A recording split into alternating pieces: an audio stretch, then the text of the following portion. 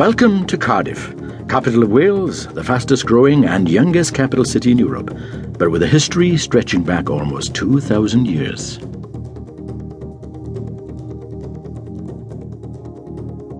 Hello, I'm Roy Noble, and it's my pleasure to be your guide as we learn more about this extraordinary city. Named in English Cardiff, in Welsh Caerdydd.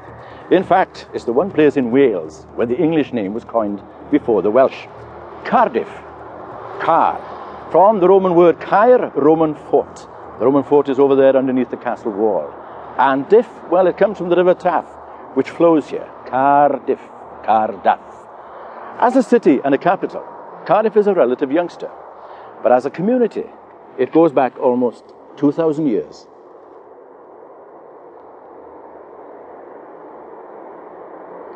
It was the Romans back in AD 75 who first chose this site for their huge 10-acre fort, the Caer. This Caer, this fort, was built on the Roman road between two other important Roman forts, the massive fortress of Caerleon in the east, Isca Silurium, and Carmarthen in the west, Maridinum. The main purpose of building the fort, the Caer here, was to defend the people of the area against, would you believe, the Irish? Well, the Romans, or at least the Italians, are still here in force. But they didn't manage to keep the Irish out. Far from it. There's a large Irish population in Cardiff, and pretty much every other nationality too. Just part of the wide range of different cultures and nationalities who made Cardiff their home. The next people to arrive with the intention to stay were the Normans in the 11th century. They piled up that mound of earth there with a moat around it.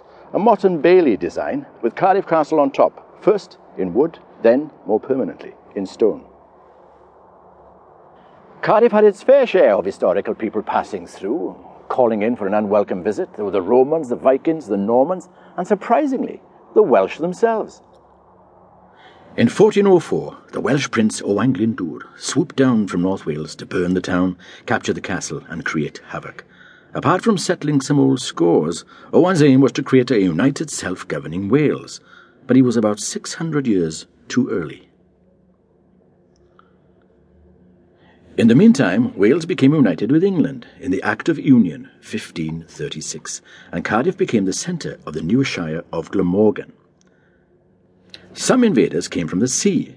When the Vikings arrived, they ransacked the town, and then, taking a liking to the place, decided to settle here.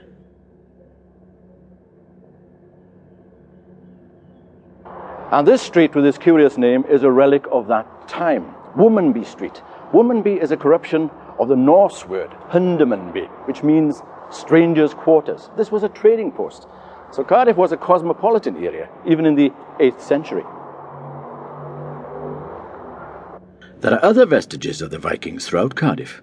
Working Street, where St David's Hall stands, Wharton Street alongside Howell's department store, and Dumble's Road.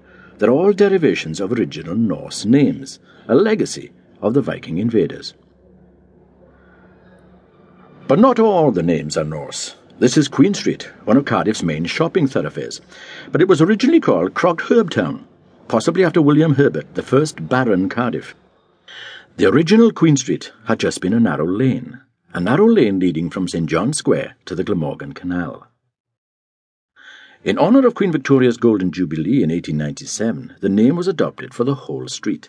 It was a decision which caused consternation to many citizens of Cardiff, who didn't like their ancient street names being changed, but Queen Street it became.